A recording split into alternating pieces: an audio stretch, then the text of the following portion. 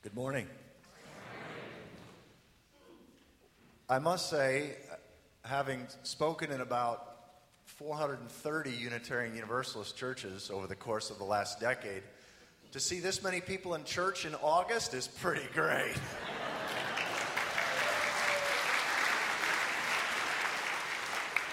In fact, I don't know if you saw the New York Times had an article on Unitarian Universalism yesterday in the op-ed section.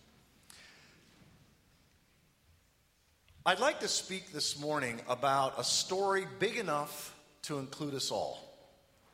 And the reason that I picked this topic, the reason that I have a particular passion about this message, is because our main story, our story that helps us know who we are, where we are in time and place, what, if any, trajectory their life seems to be on, and how we fit in. This is a fundamentally important story. Chimpanzees and bonobos and gorillas and whales and dolphins don't need a story to unite them. But with verbal symbolic speech, when we start thinking in words and speaking in words to communicate, and we start organizing ourselves at larger scales than we find dolphins or whales or chimpanzees or gorillas, we need a story that can unite us to help us live in right relationship to reality. And that's really what it's all about. How do we live in right relationship to what's fundamentally, undeniably, inescapably real? In fact, one of my favorite quotes, I often will use it as scripture, is from philosopher of religion Loyal Rue in his book called Religion is Not About God. Now, what he means is religion is about right relationship to reality. And of course, reality has been personified as the various gods and goddesses all over the world in all different traditions. But when we realize that religion is about right relationship to reality, in fact, here's the quote. He says, "The most profound insight in the history of humanity," okay, this is a big claim he's making, "is that we should seek to live in accord with reality. Indeed, living in harmony with reality may be accepted as a formal definition of wisdom. If we live at odds with reality, foolishly, then we will be doomed. But if we live in right relationship to reality, wisely, then we will be saved." And he goes on to talk about the challenges that we have so many different competing stories around the world about what reality, what ultimate reality is like, and what reality said and did, and what it takes to live in right relationship to reality. But this makes complete sense when we realize that people living in a desert, or people living in a jungle, or people living in a mountainous northern region, or people living 500,000 years ago, or 50 years ago, or 500 years ago, are experiencing a different aspect of reality. So the stories that they would tell that would help them unite and sacrifice for each other and live in all sacred stories, all religious stories, basically function in two ways. They provide a mythic map of what's real and what's important, how things are and which things matter, that if you align your life and your society with that mythic map, that inner GPS, you'll experience personal wholeness and social coherence. That's what all religions do. That's the evolutionary role of religion. You can't understand any one religion if you don't understand the evolutionary significance of all religions. Religions have helped human beings cooperate at scales like 10,000 people or 1 million people that would have never happened simply on biological instincts. And so a story now, however, we don't need just a Chinese story or South American story or, Palestinian story. We need a story big enough to include us all. We need a story that can help us see who we are, where we are, and how to move forward in some kind of a healthy way that unites us as a species. In other words, smaller in-group, out-group mentality will no longer serve. It will kill us. In a world where weapons of mass destruction keep getting smaller and smaller, smarter and smarter, ever more powerful, and ever more easy to obtain, if our sense of the in-group is just the people who believe like us and everybody else is going to hell in a handbasket, we're in deep trouble. And so where universalism and when I speak myself proudly as a universalist, it's the universe I'm talking about, is that we we who embrace this story that science gives, that evidence gives, is a story that unites all of humanity in our diversity. In other words, our differences are not a problem to be solved. Our differences are a solution to our problems. And that's something new under the sun. That's something that typically religious traditions around the world have not had. They've had parochial stories, smaller regional collective intelligence. See, every religious tradition reflects the collective intelligence of that region, and they use metaphors and analogies to talk about reality and what it means to live in right relationship to reality that make sense given that region. For example, if we over here had never experienced sheep, the Lamb of God wouldn't be a part of our story. It wouldn't be part of our sacred story. If we over here had never experienced the political reality of a king, the kingdom of God would make no sense whatsoever. So all religions use metaphors and analogies, and what we now need is a story. Unfortunately, we have a story that does include us all. It's called by many names. Harvard biologist E.O. Wilson calls it the epic of evolution. It's also called the great story, the universe story. It's now, in academic circles, it's now being called big history. It's the history of everyone and everything that science gives, that evidence gives. It's physical evolution, biological evolution, and cultural evolution as humanity's first and only evidence-based creation story. And one of the things I love about you all as a congregation personifying reality as love, capital L love, is that it helps us get beyond sort of the trip-ups of our mind where we think we know what the word God or what ultimate reality is like. Because in fact, reality will always transcend whatever we can know, think, or imagine about it. But we're also not separate from it. We're an expression of it. One of the things that there's no scientific disagreement about anywhere in the world that I know is this understanding that humans are not separate from nature, that the universe has been expanding for 14 billion years, or 13.7 to be more precise, and then in this solar system, the universe became complex enough that the universe could begin to contemplate its own nature. The universe has gone from simple atoms to more complex atoms, to molecules, to more complex molecules, to creatures, to more complex creatures, to societies and more complex societies. And we are that process now becoming aware of itself. Human beings are literally the universe looking at itself and just going, whoa. A biologist looking through a microscope is the planet Earth learning with awareness, Gaia learning with awareness, with consciousness, how it's functioned unconsciously and instinctually for billions of years. Brian Swimme is a cosmologist. He's a professor of cosmology out in California. He's got these two fabulous quotes. I love them. I use these everywhere. He says, 4 billion years ago, the earth was molten rock, and now it sings opera. Earth was once molten rock, now it sings opera. And see, nobody put anything here. When the Bible, Genesis 2:7, speaks of God forming us from the dust of the ground and breathing into us the breath of life, that's a mythic or poetic way of describing the fact that we go out of the dynamics of the planet itself and its reality as a whole that made that possible. I mean, how could Moses have said it any other way, assuming he wrote that? Now, here's another one of my favorite quotes from Brian Swimme, but this one's a little more audacious. He tries, by the way, I've got so much room to work with here. Some churches have these little dinky little spaces. It's great. Yeah.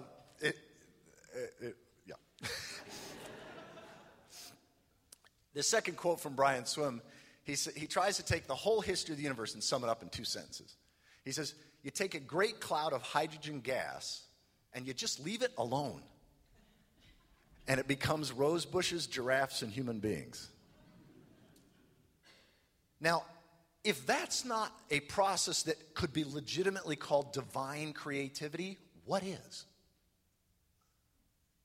And this story, this epic of evolution, this big history, is helping us know who we are, but it's also not just that we are the universe, that we are nature, we're not separate from nature, but it's also helping us think differently about death.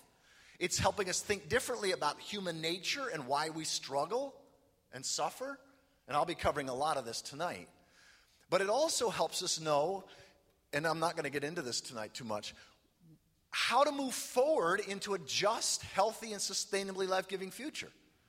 See, if we're not aware of the trajectory, these patterns, it's called in big history, thresholds of complexity.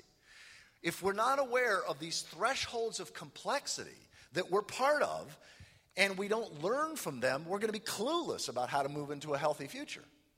But when we understand these thresholds of complexity and what has allowed for that to happen, then it becomes pretty clear how to align our laws, our medicine, our politics, our economics, our education with the way life works, to use mythic language, what God's been doing for billions of years, and then we can move into a healthy future because we're aligned with the real scriptures, that is nature, the universe, not just written texts.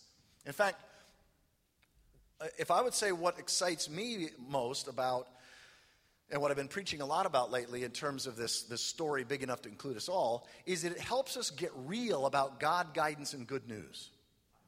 It helps us get real about God because we realize that the word God is not pointing to a supreme landlord residing off the planet and outside the universe, who blesses some and smites others. That's a trivial understanding of God. The word God has always and everywhere, in every culture, been a personification, not a person. A personification of reality, specifically. And so to talk about getting right with God is to, what does it take to be aligned with what's really undeniably, fundamentally, inescapably real? If we think of God as a person, we can't make sense of all the different competing religious stories all over the world about what God or the goddess supposedly said or did. It's like, what, does God have a multiple personality disorder? God doesn't have schizophrenia. It's like reality has all these different faces. It's kind of like, the story of the blind men and the elephant, that each of these blind men are holding on to or touching a different part of the elephant. And of course, if those were 5 different theologians, you'd have 5 radically different theologies because they're experiencing a different face of reality, a different aspect of reality. So God is a personification, not a person. And this gives actually a more reality-based understanding of God language for those of us who choose to use it, and some people don't, but that's okay too. Because as you all do here, capital L love, capital R reality, capital U universe. You know what the Stoic Greeks talked about ultimate reality as? Cosmos, a proper name, an I-thou relationship. Not the cosmos, little c. No, capital K, cosmos, a living being that they were a part of. There's no one right way to talk about reality. But if we think God is up there, out there somewhere outside the universe, see, that worldview only existed when we started having these things. Not wristwatches, but clocks, pendulum clocks. It was only about 500 or 600 years ago that we started using a clock as the primary metaphor for what reality was like. And then God became the clockmaker. God was simply the watchmaker outside that made this clockwork universe. And the big debate, does God intervene in his creation or does he not? Well, it's a total trivial understanding of both nature and God to think that it's simply a being up there, out there somewhere. In fact, any time in any scriptures, anywhere in the world, where you read about thus saith the Lord, or God spoke, or Krishna said, or any of the stories around the world about what Allah or God or the goddess or any divine being said or did, if you could transport a TV crew to go back there, like let's say you got, ABC News, and they're covering this for the nightly news, right? And what we're actually reading is, thus saith the Lord, and then you got like a paragraph that sounds like if somebody had a recorder, they were recording a voice booming from the sky, right? That ain't it. What you would be seeing in the nightly news is some guy, most likely it was a man, writing down on a piece of whatever they wrote with back then. And specifically, they were writing about how they interpreted reality. What was reality saying? What was reality doing? In other words, it's paying attention to the signs of the times and then giving voice to that. That's one of the reasons why I'm actually grateful for the new atheists, because I think they're functioning as modern-day prophets. That is, they're speaking. The traditional role of the traditional role of a prophet is somebody who sees what's real, who senses what's emerging, and then speaks a word of warning to the people. Get right with reality, folks, or else. That's the basic stance of a prophet. We need to align with reality or perish. But we've got tens of millions of religious people around the world. Their primary GPS, their inner map of what's real, is 2,000 or 3,000 years old. So their understanding of what's important is going to be skewed. Remember the two questions? What's real and what's important? Or how things are and which things matter. Those are the two fundamental questions. But if your understanding of how things are is 2,000 or 3,000 years old, it's kind of like, imagine that you were trying to drive from St. Louis, Missouri to Portland, Oregon, and you've got a map, you've got a GPS in your car that hasn't been updated since 1840. You've got a map of the Oregon Trail in there. Right? Now, how successful do you think you're going to be in getting to Portland? You ain't going to get there. And yet, we've got tens of millions, maybe hundreds of millions of religious people around the world that their inner map of what's real are 2,000 or 3,000 years old. Or in the case of Islam, 1,500 years old. And so this matters, folks. This matters. And having a story big enough to include us all is what we Unitarians and Universalists are on the we're out there leading and saying that no, these ancient maps, if interpreted literally, will kill us. It's not a surprise that America is not leading the world with regards to our response to climate change. Because 1 in 3 Americans believe these are the end times anyway, so why bother? This matters. And so I talk about how this big history helps us get real about God. Let's take a look at guidance and good news, and let me conclude on those two. So guidance. Where does reality guide us? How does reality guide us? Does guidance come from books? Does guidance come from books interpreted by hierarchies of men? In the West, our primary understanding over the last 1,800 years was that our best guidance for what's real and what's important, our most authoritative guidance, came from the Catholic or the church hierarchy. So it was interpreting scriptures, but interpreted through the ecclesiastical hierarchy of the Catholic leadership. And then the great Protestant Reformation. The early reformers were all about, no. Our best guidance doesn't come from these corrupt men. Our best guidance comes from the Bible. Solo scriptura. Only the Bible. And so the Bible became then the touchstone. If you want to understand what's real and what's important, you got to go to the Bible. And so the Bible was translated into the common language. Everybody could read it for themselves and study it for themselves. And you got all these different splintering groups of Protestant reformers and churches. And it's a wonderful heritage. But what we now understand, and where Universalism and Unitarianism is at the forefront, is that our best guidance, our best understanding, our best inner GPS isn't from a hierarchy of men, isn't from any ancient text, no matter how held sacred. It's from scientific, historic, and cross-cultural evidence. Our best evidential understanding of reality is what's going to help us move forward into a just and healthy future, but also help us live kick-butt lives.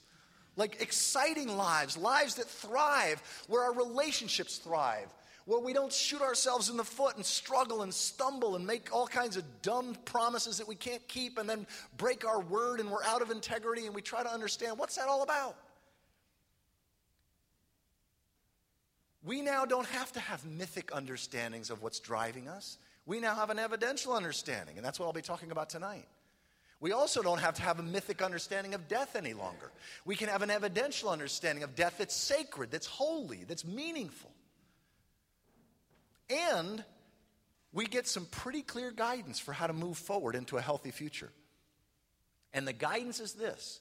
The most important thing that we learn from these thresholds of complexity is the need to align self-interest at multiple levels, so that pursuing the self-interest of the group, one is also pursuing one's own self-interest and vice versa. That's how complexity kept evolving. And what that means practically is that we need to structure our governmental and economic systems such that individuals, corporations, and nation states that do well to the larger common good benefit, and the more good they do, the more they benefit, so they're incentivized to do as much good as possible.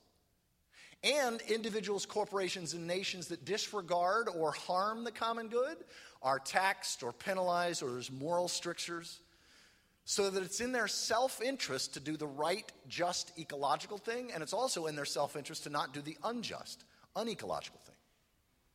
See, right now, if I were to try to describe what I think is humanity's greatest immaturity, and I say immaturity rather than stupidity, I think we're young. The universe has not been thinking about itself through us very long. So we're just starting to wake up to who we are. But I think the greatest immaturity is this, is that we have an economic and political system where it's possible and it's profitable for a subset of the whole to benefit at the expense of the whole. It's possible and it's profitable for an individual or corporation to get wealthy at the expense of the larger body of life of which we're a part. And that is the fundamental thing that will shift when we realize that we've got a story not only big enough to include us all, but that gives us a more reality-based understanding of God, but also gives us clear guidance for how to live great lives, have healthy relationships, how to die a peaceful death, and to leave a sweet legacy for future generations.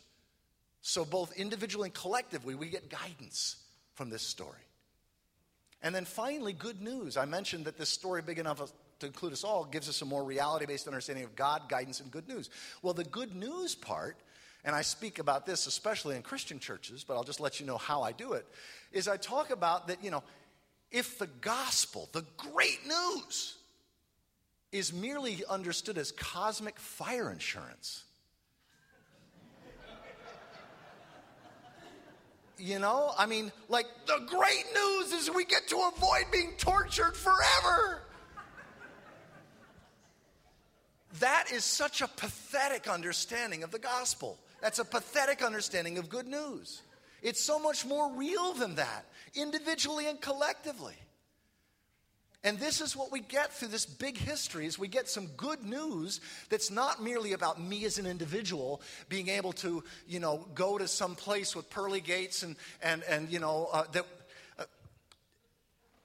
Let me say something, because I don't want to be misunderstood, because sometimes around this point in my sermon, people think I'm mocking traditional religion, and I'm not meaning to do that. So let me be clear.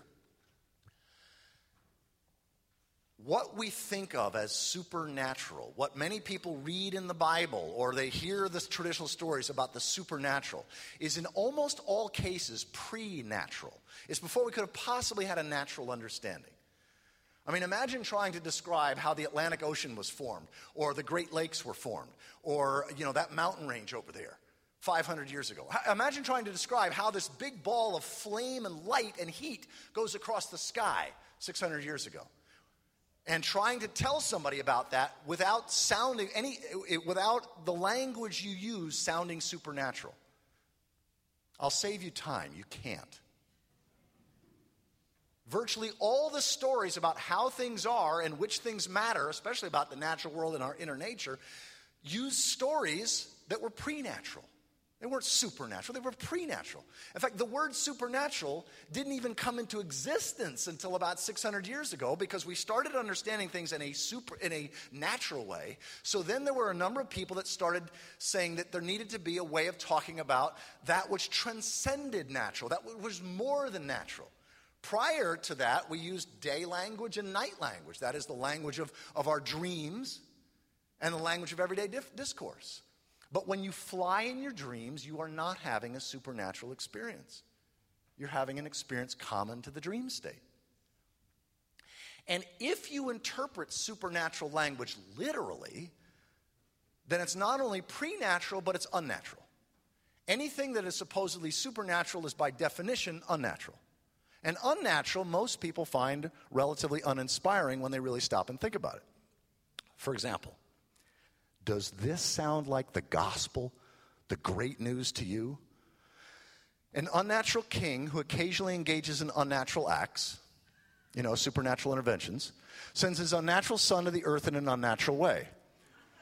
He's born an unnatural birth, lives an unnatural life, does all sorts of unnatural deeds, suffers, dies, and is killed naturally in order to redeem humanity from an unnatural curse brought about by an unnaturally talking snake. He then zooms off to heaven in an unnatural way to sit on an unnatural throne, to go back to his unnatural father, and to unnaturally judge the living and the dead. And if you believe in all this unnatural activity, literally, you and your fellow believers get to go to an unnaturally boring place for an unnaturally long period of time, while everybody else suffers in a torturous, unnatural hell forever. Now, if that's the good news, is it really a surprise that the new atheists are writing bestseller lists and that young people are leaving the churches by the millions? And so when I talk about this story big enough to include us all, it gives us a more real, I call it the realizing of God, guidance, and good news. The realizing of God, guidance, and good news. We can then have hope that escapes us. Natural hope, realistic hope, this world hope. I'm as religious as any other person. You'll see me, my hands are often raised. I'm excited. I have an intimate relationship to reality. But I don't interpret any of it in an otherworldly or supernatural way. I'm a religious naturalist, not an unnaturalist. And I think that when we realize that science, evidence is like modern day scripture. It's our best guidance. When I speak in Christian audiences, I say facts are God's native tongue. Evidence is our best source of divine guidance today. And when we realize that, I call it the evidential reformation. And I'll conclude on this note. I think we are in the early stages of the evidential reformation, where our best understanding of what's real and what's important are not groups of men, not the Bible or any other ancient text, but scientific, historic, and cross-cultural evidence. And then we realize that God, reality, is as active today and is communicating today just as much as any other time in human history. Because I think that a whole bunch of us are religious naturalists. We just never called ourselves that way.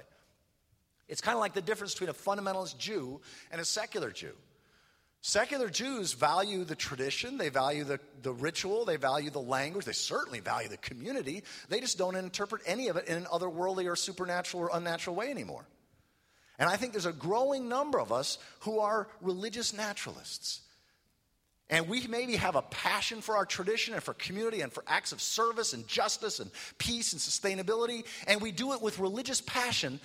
But it's this world guidance. It's this world heaven on earth that we're looking to co-create. And where we can have thriving relationships because we understand what's going on under the hood. We don't have to say, it's the homunculus that made me do it. Oh, it's those inner demons that made me do it. Oh, it's my unevolved ego that made me do it. No, we understand that we have mismatched instincts and we're surrounded by supernormal allurements.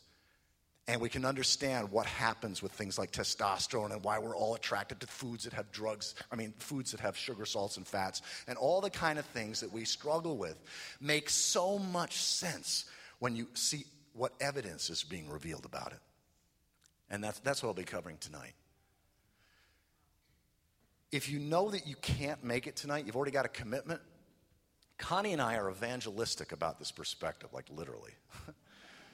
So we want as many people as possible to be able to benefit from this and also share it with others. So we have 3 DVDs, and we give you the rights to make copies of our DVDs. You can make as many copies. You can burn copies, take them to Kinko's and have them make copies, whatever. It's a great way to share this perspective with your friends and neighbors and relatives. So if you know you can't be here tonight, I strongly encourage you to check out our DVDs. Because this is not just me and Connie.